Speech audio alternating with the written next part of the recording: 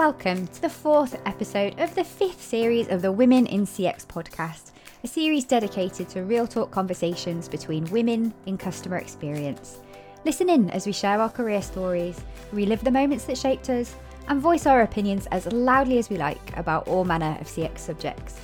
I'll be your host, Claire Muscat, and in today's episode, I'll be talking to a truly remarkable community member from Ireland. Let me introduce you to today's inspiring guest. She's an award-winning retail consultant, mentor, trainer and lecturer. Through her business, The Retail Advisor, she empowers retailers to reach their potential through sales growth and excellence in customer experience. And she's the host of the Retail Tea Break podcast, where she brings together industry experts to decode myths, share knowledge and give her audience an insight into the retail industry. Please welcome to the show, CX sister Melissa Moore.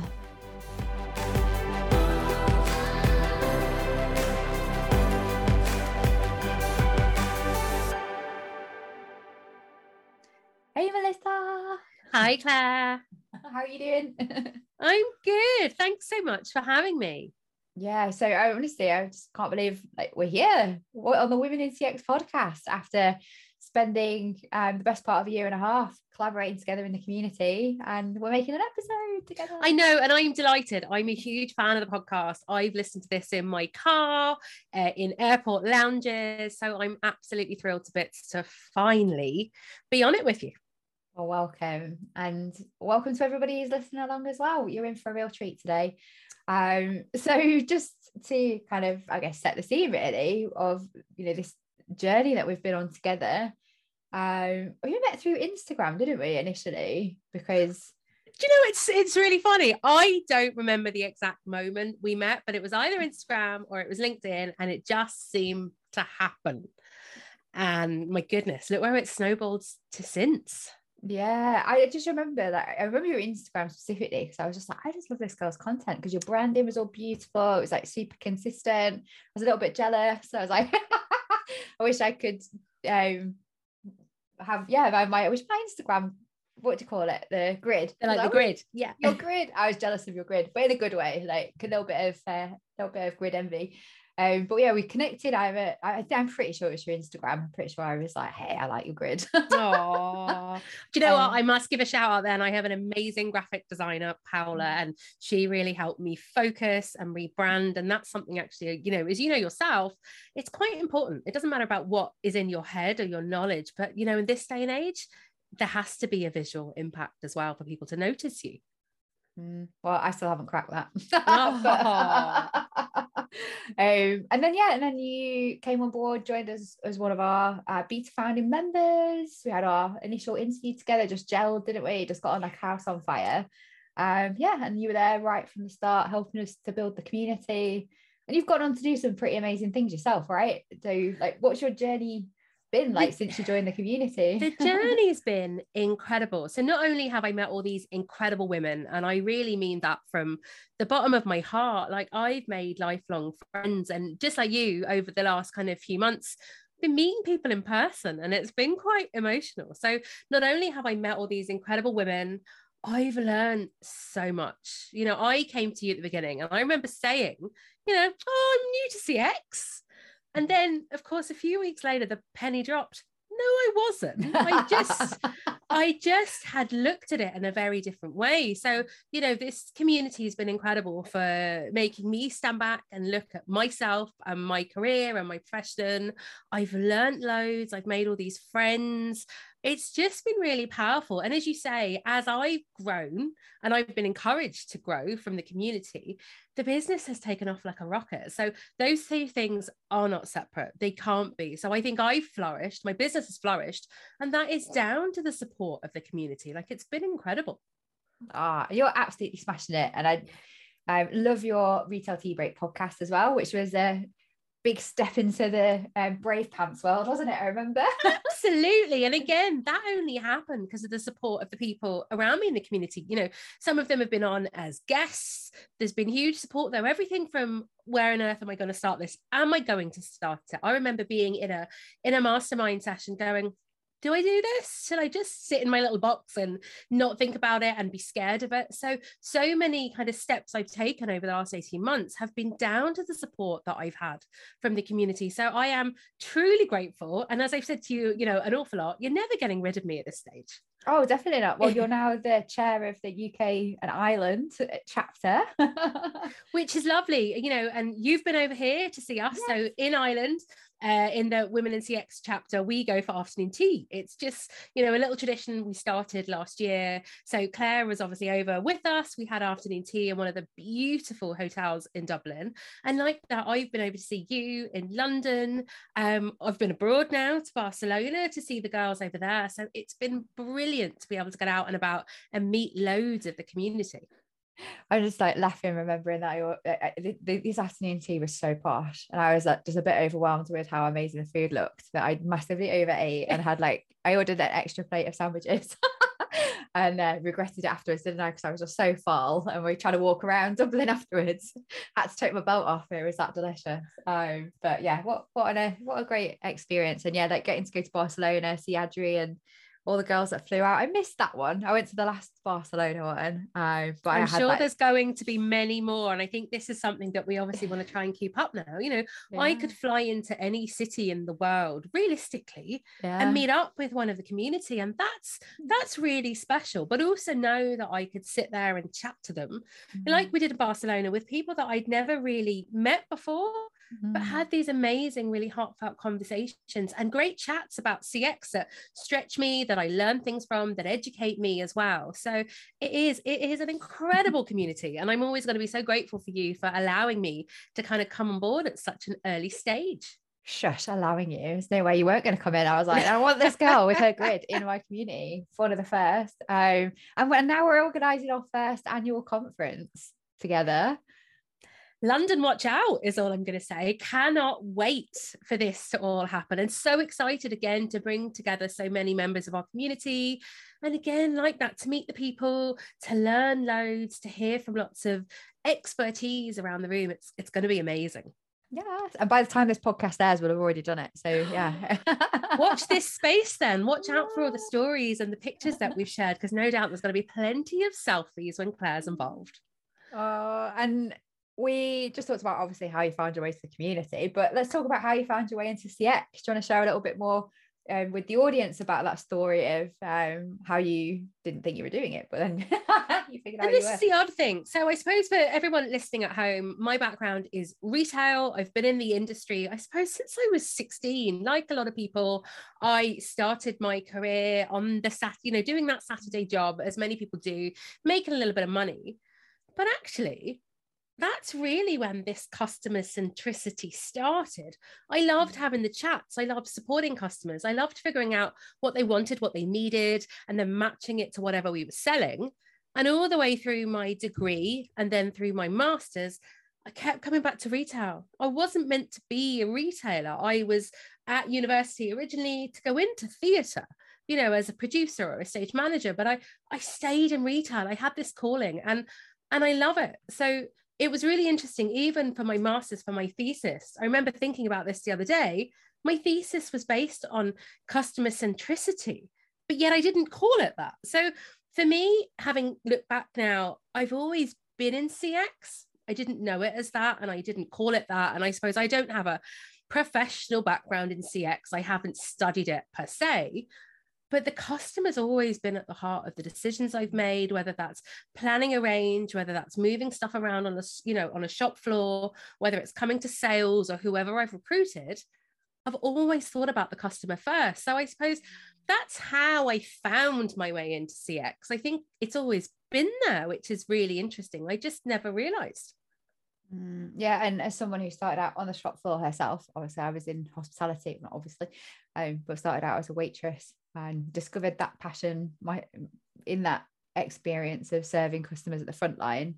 I think so many of us did begin there, and those of us who did certainly have a greater operational grounding in the realities of what it's like as an employee at various stages of our career, whether frontline on the lowest wage with the most customer facing roles, through the ranks of supervisory management, general management, being able to kind of see from that perspective of what it takes as a leader to support employees to deliver the best service possible. And we're going to come back to this shortly, because I think this whole concept of head offices designing and delivering experiences for the front line to deliver themselves, and that kind of gap between the ivory tower and the front line sometimes is one of the biggest problems that need to be addressed in order to deliver great CX. Absolutely. But as I said, we'll come back to that shortly. So what was one of the biggest challenges you had to overcome to become the woman you are today? This is really interesting. And I know we've spoken about it, and I definitely haven't spoken about it publicly, but do you ever recall as a kid, like people in the playground calling you names, or even in school, just been cool things, or someone constantly just kind of at you? Yes. I've got red hair. So it didn't really start until I was in, I think infant school was fine. And then all of a sudden junior school, like having red hair was a horrible thing. So yeah, I got it a lot. Absolutely. So now take that and think about that when you've landed your dream job, when you're really good at what you do, when you love what you do, when you've built this really solid team around you who are good at what they do, and that's happening to you in a professional workplace. Like, it really literally starts to pull you apart at the seams. You find yourself questioning your judgment. You find yourself questioning your skills. You start to think, am I any good at this? Am I a good retailer? Am I a good manager? Am I a good leader? And that's detrimental. So it literally starts to pick apart everything you knew or you thought you knew, until you get to the stage going, I'm not a good retailer. I'm not good at what I do. I'm not a good manager. I'm not a good leader. But yet the results are saying otherwise. That by far has been the biggest challenge to me personally, professionally. And I suppose, without dwelling on negative, and I'm in a really lucky position now, a few years on, that I don't dwell on the negative. I took that awful experience and channeled it into creating this most amazing, I suppose, brand, business, something I'm so proud of. And out of this awful experience came the Retail Advisor. I kind of decided that I was going to go out on my own. I knew there was a need there, but in hindsight, maybe this awful, nasty experience was the catalyst into creating this business. And look, I'm not saying that the Retail Advisor is perfect. I'm not saying that I absolutely know what I'm doing every day of the week, but I think that was how I overcame it, is to really, look, it takes a while. Everyone listening knows that, whether it's, something physical that happens at work, you fall over, you hurt yourself, whether it is the name calling or something that gets, much more nasty and sinister, you have to take from it. You have to learn from it, and you have to try and move on. And that's not easy. And I'm not saying it happened overnight, but I'm so grateful at this stage to have created the Retail Advisor out of something that could have turned really ugly and really nasty, and could have seen me leave the industry altogether, in an industry that I'm so passionate about. But now I have this incredible business where I get to choose who I work with. I work with the most amazing retailers and makers, and I'm so proud of what I do. So I almost feel, throughout my career, especially the kind of the second half of my career, if you want to call that, I've come 360 from being, super confident about what I did, to having the rug pulled out from under me, to actually being back, being really proud and really confident about what I'm doing and what I'm delivering again, which is fantastic. And I'm really grateful now to have had this little hiccup, or this little challenge, as I now call it. Wow. Like, yeah, and your brand is you, the Retail Advisor, Melissa Moore, like having the pride and the joy in actually this growing business that is all about the woman that you are today, and the skills and experience and expertise that you bring to the industry. I'm sure whoever it was that was bullying you will probably be very jealous and probably gutted that you managed to turn that pain into power and do what you've done with it. But workplace bullying is a problem, and I think we talked about this in a roundtable discussion in the community, and everybody who came and showed up to this had all had an experience of somebody in the workplace, literally victimizing them. People were saying about these narcissistic bosses that seem to like to talk to them. Shocking. Like, even just there, that's not okay. Every single person in the room that day had an experience, and you're like, well, hang on, we don't talk about it. And actually everyone felt the same. We'd all been through a similar situation. But also, my goodness, it's not okay that everyone in that room that day had been through this. So there's a lot to be fixed out there. I'm very grateful that I've taken the positive. Look, it wasn't easy. An awful lot of people don't find it that easy, and an awful lot of people don't get over it. So are we losing people out of our workforce because this is happening? It's not being dealt with. It's not being dealt with in the correct way. And like, we're losing really good, solid people out of all sorts of industries because this still goes on and it goes unchallenged.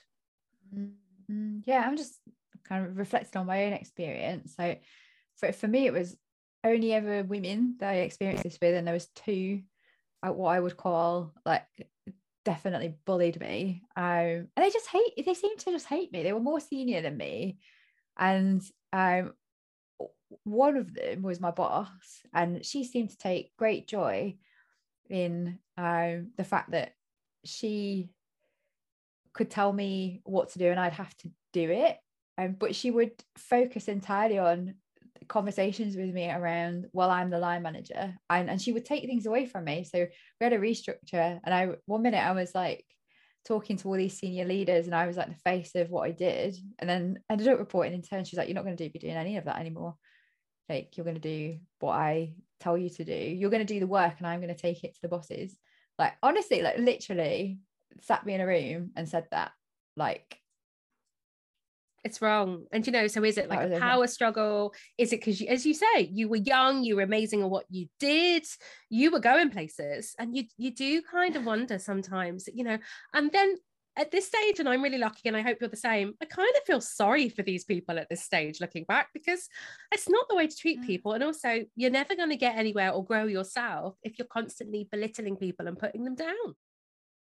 Yeah, and then this other woman who used to take great joy in, after meetings, she worked on a completely different team. I was bringing in all this new customer experience thinking that I wasn't meaning to like highlight where they were going wrong, as in it was personal to her, but she seemed to just take all of the things that I was putting forward as opportunities as personal.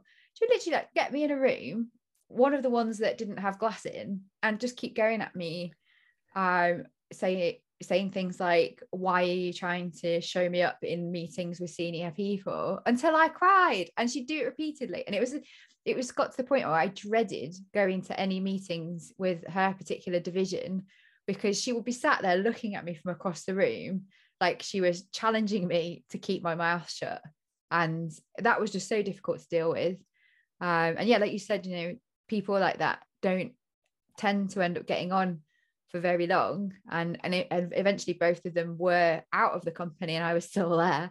But I just don't know how people like that get into such senior positions in the first place, because that is not leadership, and it is not anything that anyone would ever want to work with. But I hear the same stories from women joining the community, especially around like narcissistic bosses, people who've literally victimized them and driven them out of the company.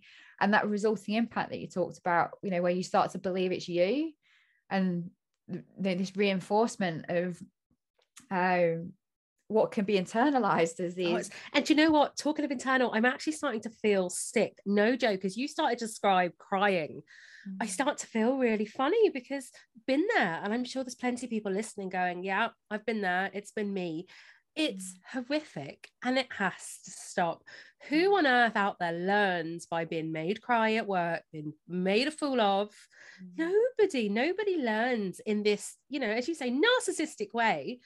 It's not normal, it's not nurturing, and it's not okay nowadays. So I'm almost glad, in an awful way, that we had this conversation in the community, and I hope kind of more people out there can have it too, because it's so wrong that both of us have been able, we've been made feel like this. Look, we've come out the other side, thank goodness. And I really hope that there's lots of people listening that feel that way as well, or know how to get out of the situation or make it positive.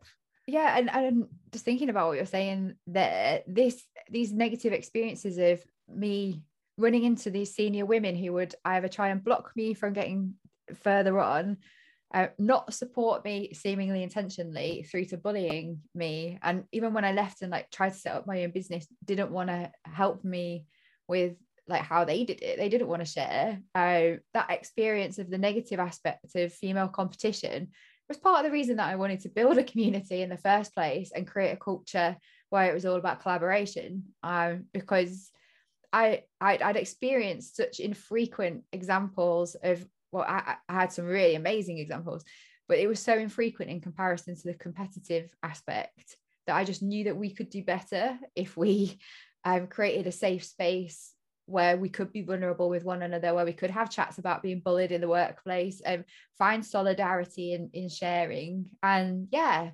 screw you to anyone who ever did that to me, because we are, I love it, living our best lives over here in Women in CX.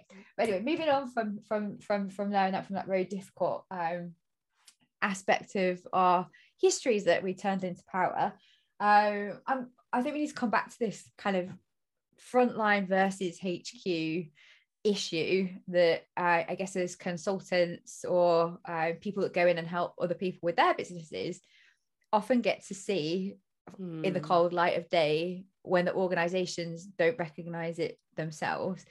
What do you think, causes that kind of distance between the two? And, how are decisions that are being made around perhaps boardrooms or meeting rooms, to varying levels of seniority, how do they actually impact employees on the front line? I think it's massive. And I don't know whether I've noticed it more since COVID. With this whole, look, I work in retail predominantly stayed open, an awful lot of frontline, whether it was grocery or chemist, but the boards met remotely, or the senior management was sat at home. And it very much to me started to speak to this them and us situation that meant the frontline kind of workers, teams, felt almost alienated. And then I started to see this trickle on when you look into CX a bit more, that not necessarily always done on purpose, but a board meet or a CX team meet, or CX as part of marketing or sales meet, but actually they've had no correspondence with the shop floor. They've had no correspondence with the people that genuinely meet the customer every day. So whether that's retail or hospitality or a call center, there's a real fractious kind of, I suppose, growth starting to happen, that here I am sitting in my boardroom making this decision because I know best. And this is not dissing anyone out there who is sitting at C-suite or at a senior level who does strategize and who is brilliant at it. But it's like about saying, well, hang on, what about the people that actually have to physically deliver this for you? So whether that's physically meet the customer on a daily basis in a shop, is what you're actually saying at board level going to translate? Have you spoken to them? Do you actually understand what they're going through on a daily basis? But also, do they understand your long-term strategy? That by doing this today and then that next week, it equates to whatever you want to kind of develop. I just think, and again, I don't know whether it's COVID or whether I've noticed it more, there's just a real break between what's happening at one level and actually what the reality is on the shop floor at the other. It's a bit of a two-way street, as you said, isn't it? So the employees feeling the impact of boardroom decisions that they don't understand, and the frontline employees not being sufficiently engaged in what the company's trying to deliver in order to support them to drive it. So it's a bit of a vicious circle, isn't it, of declining return on investment or profitability through doing that. I was thinking about a couple of examples of, like when boards have to make really difficult decisions that result in labor cuts, for example, in order to be able to keep the lights on longer term, or job losses, redundancies, that kind of thing, is obviously awful for the front line to have to be the ones that suffer. And how we communicate and engage with teams through those difficult decisions and engage them, being part of that through consultations is super important. But I also see a lot of digital transformation, technology being thrust upon employees in a way that's supposed to make their lives easier, and on a spreadsheet, when the requirements have been gathered and they identify, we replace this person doing this thing manually with a with an algorithm to do it for them, it makes total sense, doesn't it? But a lot of the time when I talk to employees who've gone through an unsuccessful digital transformation, the system or the new processes that have arisen through the technology have like taken the hours away that they had, but not actually fixed the problem or made it any easier, because they weren't again involved in creation of either the requirements or the design for how it should work and be integrated. And I think the ultimate frustration being that, you know, time, money, effort getting spent on things like customer experience, when it doesn't actually challenge the day-to-day problems that they see people facing into every day. That if they had been involved, you know, in as part of a discovery, having like listening groups, that they would have been able to say, hey, here's like 20 quick wins that could save us a load of time, effort, and energy at the front end dealing with the staff. But we need I always remember like some frontline team members calling them the higher ups, the people that make those decisions. And I think that's exactly it in a nutshell. There's this terminology at this higher level because there's no connection. And I think I'm a little worried. We might be coming into recession. Things might be getting a bit heavy. You know, cuts might be coming, whether it's in your hours or productivity needs to go through the roof because there's still loads of work to be done. And it's not quite happening. So there is this gulf developing. And as you say, tech is just seen as a quick win by the higher ups, as we call them. But actually, does it work? Is it serving a purpose? A chat box winding the customer up so much that actually by the time they get through to a human, they're so angry with that human. The human's then spending an extra 20 minutes on the phone trying to figure out the issue because the customer's so angry, trying to resolve the issue, trying to sort the customer out and calm them down enough to retain them as a customer and not lose them, that now everyone's just wasted time and money. So this is where I think there needs to be more joined up thinking. And as you said, it is as simple as talking to the people on the front line, you know, getting a pool of people together, questioning them. We talk about voice of customer.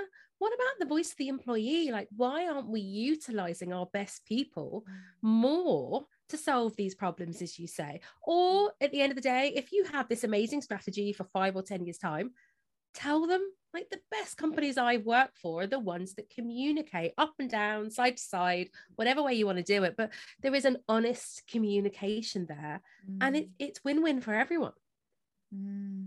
I think you picked out some super important points there. So like, what can we actually do about this? How can we get better? So one of them being listening to employees.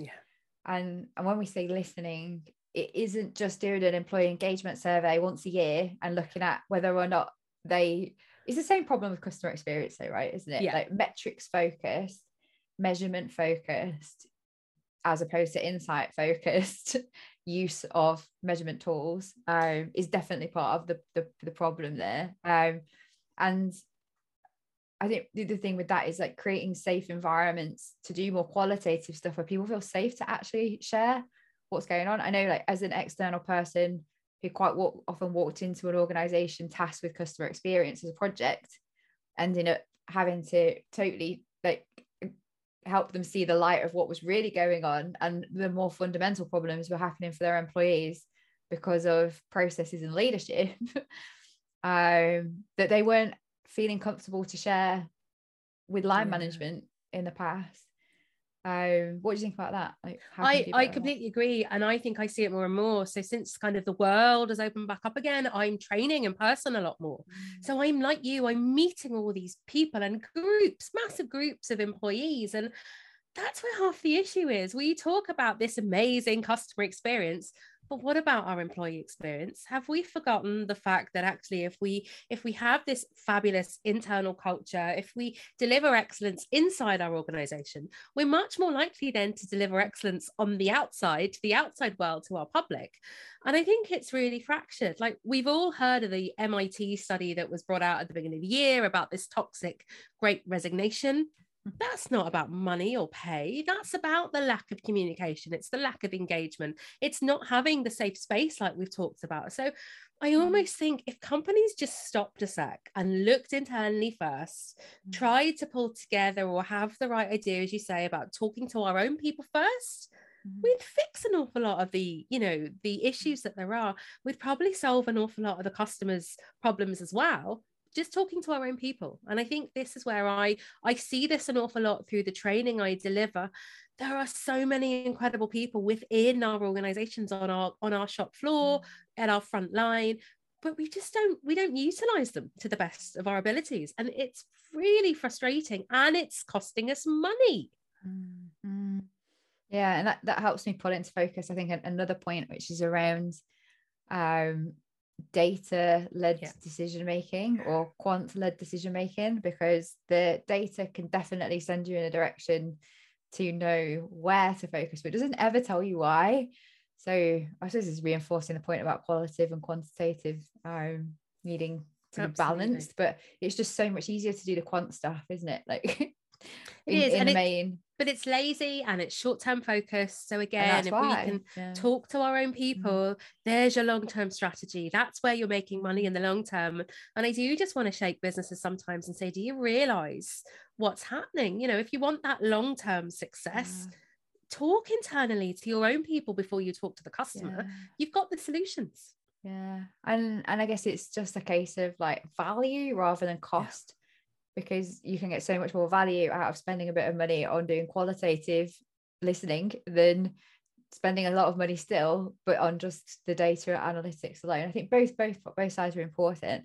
And then a third one, which kind of links these three things together, is the operational KPIs that the front line is tasked to deliver, which so frequently are around call handling times, around processing speed at checkouts, like the things that the employee at the front line tends to get tasked on and measured on are actually productivity measures as opposed to service measures. Absolutely. And the people that are bonused in the management team and the supervisory team are bonused more around operational productivity measures than they are around service. And then therefore, you know, this thing that joins it all together, we talked about culture, you know, having a culture and an environment that's a great place to work, where people feel empowered to do great things for customers. They end up being hamstrung by policy, watching the clock to make sure they're doing things in a time frame that, and hence means that they they're not leave. going to get told off. And this is it. And this is why people are leaving the front line. And we hear so much at the moment that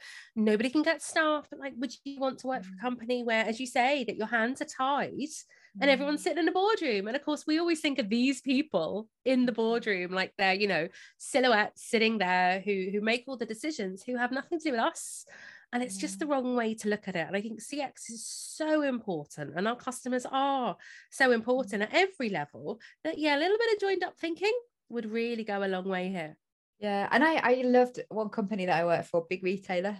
Everyone probably knows which one it is by now. But they used to make everybody do Easter and Christmas store working. Everybody in head office. It wasn't negotiable. It was, our teams need us now. We're going to go and help them. And the stores would always put us in the most difficult of departments. So like BWS, like if you were going in store working, you'd probably be on fresh or on booze, and literally spend all day just trying to keep up with the stuff flying welcome off the to shelves. the pain. What was in the real world though, right? And I obviously I'd spent a lot of time in operations, you know, spending 12-hour shifts on my feet, so it'd been a long time, but I knew that was what the work was going to be like. And you see these like shell-shocked like people who normally wear suits and sit in an air-conditioned office all day, like trying to just cope with like the noise and like the pressure and like what was going on. And it was a real, you know, baptism of fire, that if they could integrate that experience into some of the awesome stuff, which would be like, you know, going back into a meeting and being like, well, when I was store working, I saw this problem, or when I was store working, I saw like this, these colleagues were telling me about these issues that they were experiencing in store. I'm going to take that back and I'm going to see if I can do something about it. You know, it was super valuable to have the 2,500 people that worked in head office out in amongst the 190,000 people at the front line, and being able to integrate that back. And it was every level of the organization. It was like the senior managers, the heads of department, the directors, the CEO even went and did store working. But I think frontline staff really appreciate that, because they feel seen, heard and understood then. And also they just feel supported. We all know how crazy these busy times are, you know, as retailers. And you know what? The organizations I've worked in where that happens, there is that camaraderie. Internal customer service is incredible. because you feel that you are all in it together. You know, when you're having a bad day, everyone in the company is having a bad day. It's not just you on the shop floor. There's a lot to be said for that. But then I've worked for the companies that have never done that, wouldn't dream of it.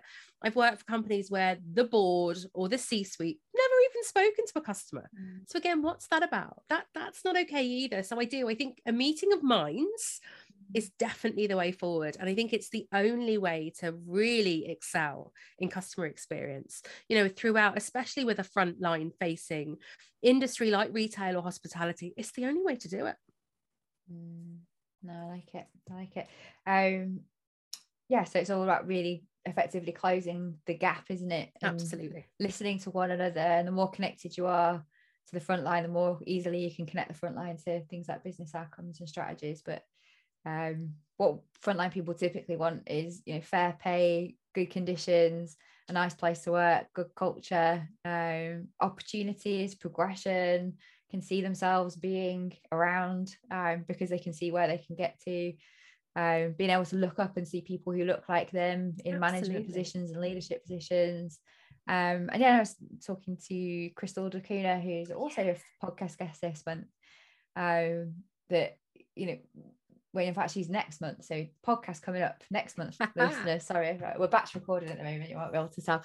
Was, you know, talking about investing in employee experience, because actually, you know, you can attract and retain the best talent if you really think about recruitment and onboarding. Oh, 100%. But you can fine tune ensuring that the purpose and the values of all the organization are aligned with that individual. Because if they are, the cultural fit is likely to be more successful. That needs to translate through every touch point in induction and training and onboarding, in the first 90 days, but then in the rhythms, the routines, the rituals of the culture is experienced by employees, whatever level of the organization you're on. And it's the same as customer experience in terms of the problematic aspects. That it's just so often the outcome of a load of processes, that's what the experience of being recruited into a company is. But you can hear more about that on next week's podcast. So kind of just start focusing on this. What are we missing? What should we be focusing on? We talked about kind of some of the most common mistakes or areas that typically drive this division, but also then therefore the erosion of service levels potentially, or not having the optimal service levels. Is there anything else that you would say that the listeners should be focusing on when it comes to delivering great customer experience / customer service? I think, and actually that's really funny. The reason I always fall back into the customer service line is because in retail, that's what it tends to be called. It's that little desk at the back of the store where customer service. So again, I don't get hung up anymore about talking about customer service or customer experience. I explain them. But you know what, at the end of the day, once the frontline person is putting the customer at the center of everything they do, whether they're tasking, you know, whether they're serving them, that to me is the most important thing. And again, I think that has to be fed back to the boardroom, that you are all on, you know, that same line. It is the same want and need that the company has, that the frontliners have. And I think sometimes that gets a bit kind of lost, that message does, especially in retail, that it isn't just about selling stuff. It's not about the goods. It's about actually, you know, ensuring that the customer needs and wants are met so that they keep coming back. Like, it is as simple as that at the end of the day. And I think sometimes for all the negative and for all the gap that might be there between the C-suite and those on the front line, there is one goal in mind. There is always one goal in mind, that we keep that customer happy and that they keep coming back. So whatever the amazing the design has been, the incredible journey they've had, whether that's been online, whether that's been in store, it's always the goal. And I think once that main goal is talked about and is focused on, then everyone can achieve the same thing. And again, I think whether it's COVID, whether it's just these kind of a little bit crazy times we're living in, the message is lost sometimes. So I think that repeated nature of just keeping that customer at the heart of everything we do, then it is okay. Easier said than done there, right? I was just thinking, literally my mind just clicked in to a question then of like, did I think the company cared about me when I was working on the front line? I don't think it ever occurred to me what the company thought of me. I didn't really know much about the values other than what I'd learned in the induction, but I sure knew my managers and my team cared about me. So the culture that's created at a local level is a reflection of what is, you know, trying to be organized at the central and support center part, but the role of in-store or shop floor or contact center leadership and management in actually creating that environment where you feel camaraderie, I think was the word that you used, that we're all in this together. When the shit hits the fan, you know, we're going to pull together, we're going to fix it on the really difficult days, because there are so many moments where everything goes to, I can't remember the word, then goes to shit and you're being able to pull together. And I remember like working in restaurants, there were times where like literally your section will just get so, when it was a busy period, I'm talking like it doesn't stop all day on a Sunday, it gets so out of hand that it could bring you to tears. And someone in the team recognizing that, there being a signal that says, I'm screwed here, that it got you 5 minutes to go and stand in the fridge, that someone else will just take over your tables. And sometimes like the 3 or 4 of them will just go and clear your whole section for you. And so you could come back out of the fridge after having a like 5-minute cry and be able to cope with it again. And it's stuff like that. You know, that's it. And the show goes on, and the customer doesn't realize the customer's happy. They've had an incredible meal. They've paid their bill, you know, and this is actually, that's the reality of the front line, that all hell breaks out. I can't tell you the amount of times that fire alarms have gone off, you know, ambulances have been called, chaos, absolute chaos on bank holiday weekends, or the heat is so unbearable when the weather is this warm, you know, when we're not sat in air-conditioned offices. But do you know what? You suck it up, because the team are there to support you, which is why for me it always comes back to the front line, having a support network, really good, strong internal customer experience, to be able to just put that happy face on. It is a show at the end of the day. It is a bit of theatre, whether it's retail or hospitality. It is a little bit of theatre, and you do just get on with it. But if the customer's happy, because they're at the heart of everything you're doing, everyone's happy. And again, you just triggered a memory for me, which was there being a mirror on the door of the swinging doors that came out of the kitchen. And it was, remember, you're going on stage. Yeah. Sorry, no, smile. That's why I always, it's just that big smile. It is, at the end of the day, whatever is going on behind the scenes, whatever's going on in that boardroom, the customer doesn't need to know about it, care about it. They just want their needs to be met, and they want to go home happy. No, totally right. So Melissa, what's your kind of one piece of advice that you'd like to leave our listeners at Women in CX with today? I think the one big takeaway, or what I've learned from starting the Retail Advisor, is to work on your business, not just in it. And actually, even though I'm a solopreneur, I don't think it's just about for someone that runs their own business. Like if you're an employee, you could do this as well. You have to stand back sometimes. So for me, and I tell all my clients this, what are you going to stop doing? What are you going to start doing? And what are you going to continue doing? So it really is looking in on your business as well as just being in it. Because if you're constantly in your business, you're constantly slogging away, like the world just runs by you, and you're never going to stand back and learn or change things. So that's definitely my one piece of advice. Oh, I could sure do with taking that at the moment, but I'm about to take 4 weeks off to travel the world and take that big step back. So I'm sure my reflection will come as a result of that. So thank you so much for joining us on the Women in CX podcast, Melissa. Thanks, Claire. I've thoroughly enjoyed it, and enjoy the holiday, which will be over by the time this goes out. So I hope you had a brilliant time. Thank you. And thank you to everybody listening along as well. We'll see you all next time. Bye for now. Bye. Thanks for listening to the Women in CX podcast with me, Claire Muscat. If you enjoyed the show, please drop us a like, subscribe, and leave a review on whichever platform you're listening or watching on. And if you want to know more about becoming a member of the world's first online community for women in customer experience, please check out womeninCX.community and follow the Women in CX page on LinkedIn. Join us again next time, where I'll be talking to one of our community members from Thailand about employee experience and the power of accountability. See you all next time.